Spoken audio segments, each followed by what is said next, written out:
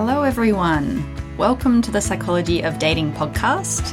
My name is Nadine Newkirk and I'm a clinical psychologist and dating coach. Today I'm going to talk to you about managing a particular doubt thought that frequently comes up when people are dating. The thought is, this is a waste of time or it's not working.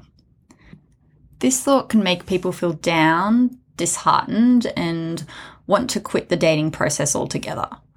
And that could look like, talking and messaging on the apps, but then not really going anywhere with it, not asking people on dates. Or it could look like starting to go on a couple of dates and then quitting altogether for another few months.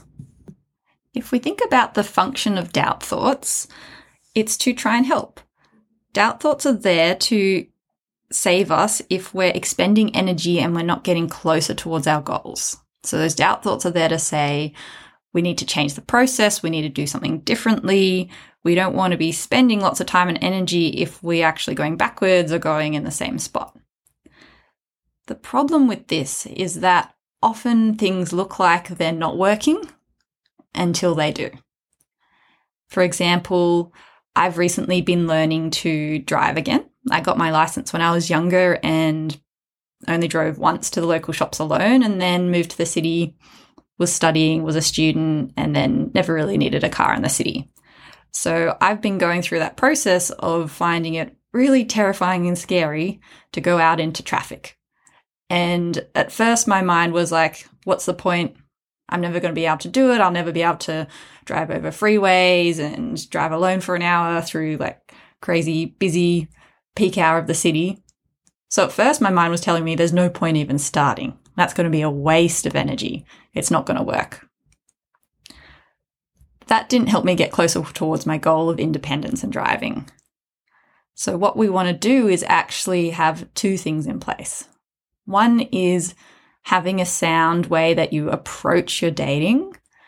And the second is having ways to manage doubt thoughts and still move towards doing action, still move towards putting dating steps in process, even though doubt thoughts are there. With the car analogy, what was helpful was one, having a bit of a process to drive. So learning the road rules, having someone to teach and show this is, when you need to brake, this is how you do a reverse park. And then the next step was, even though there was anxiety, even though it felt hard or I might not get there, practicing little trip by little trip.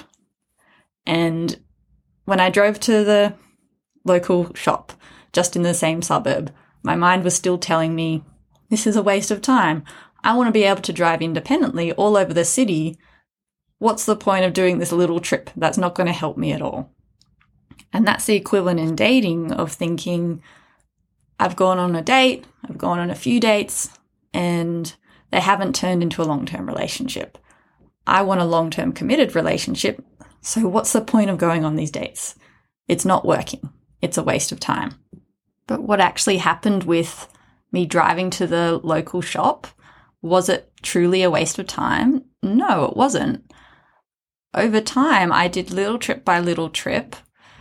I really didn't I noticed my confidence went up a little bit, but I didn't notice how much I was learning over time. I couldn't really see the full outcome until suddenly I drove 5 suburbs across. It was still terrifying. I still was hyper-focused, but I made it.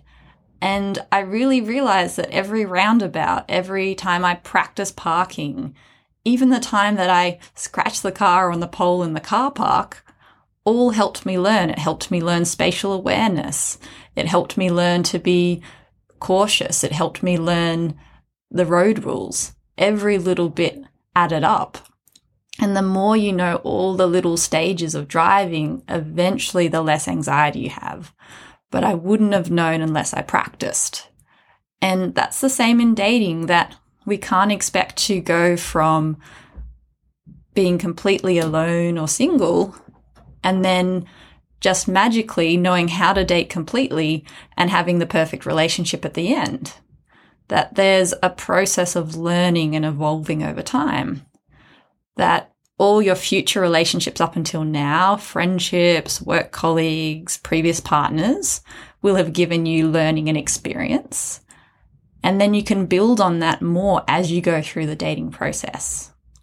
We want to reframe that going on a date, even if it doesn't turn into a long-term relationship, isn't a waste of time. In fact, it's the opposite.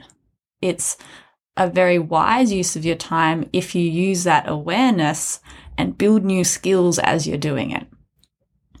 So, for example, you might want to practice assertiveness.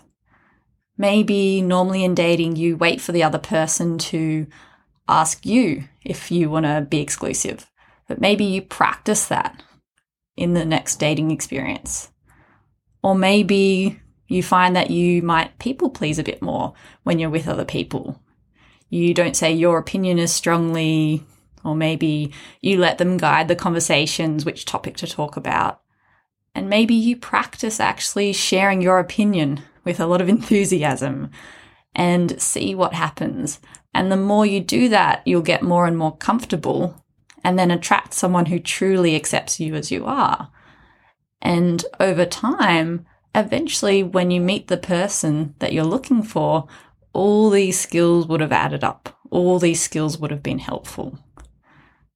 It's important to remember, though, that it will look like it's not working until it is.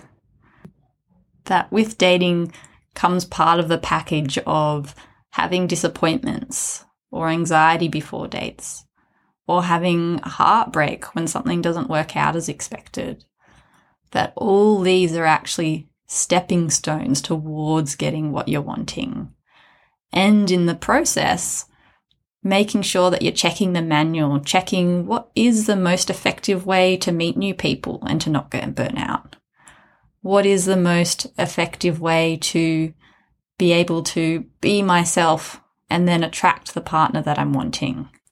If you know a few of those steps, you know a bit of the driving manual, plus taking action, even though it's anxiety provoking, even though it's stressful, you are going to be moving closer towards your goal. All right, everyone, thank you so much for listening. If you enjoyed this topic on knowing how to challenge doubt thoughts in dating, I recommend you can check out my free guide called Top 3 Mindset Shifts in Dating. This goes through 3 key doubt thoughts that people frequently have when they're going into the dating process, and some reframes how to shift these, which may help you move more swiftly or quickly towards your goal of finding a relationship. I'll put the link in the episode show notes, and I hope you have a lovely day or evening wherever you are.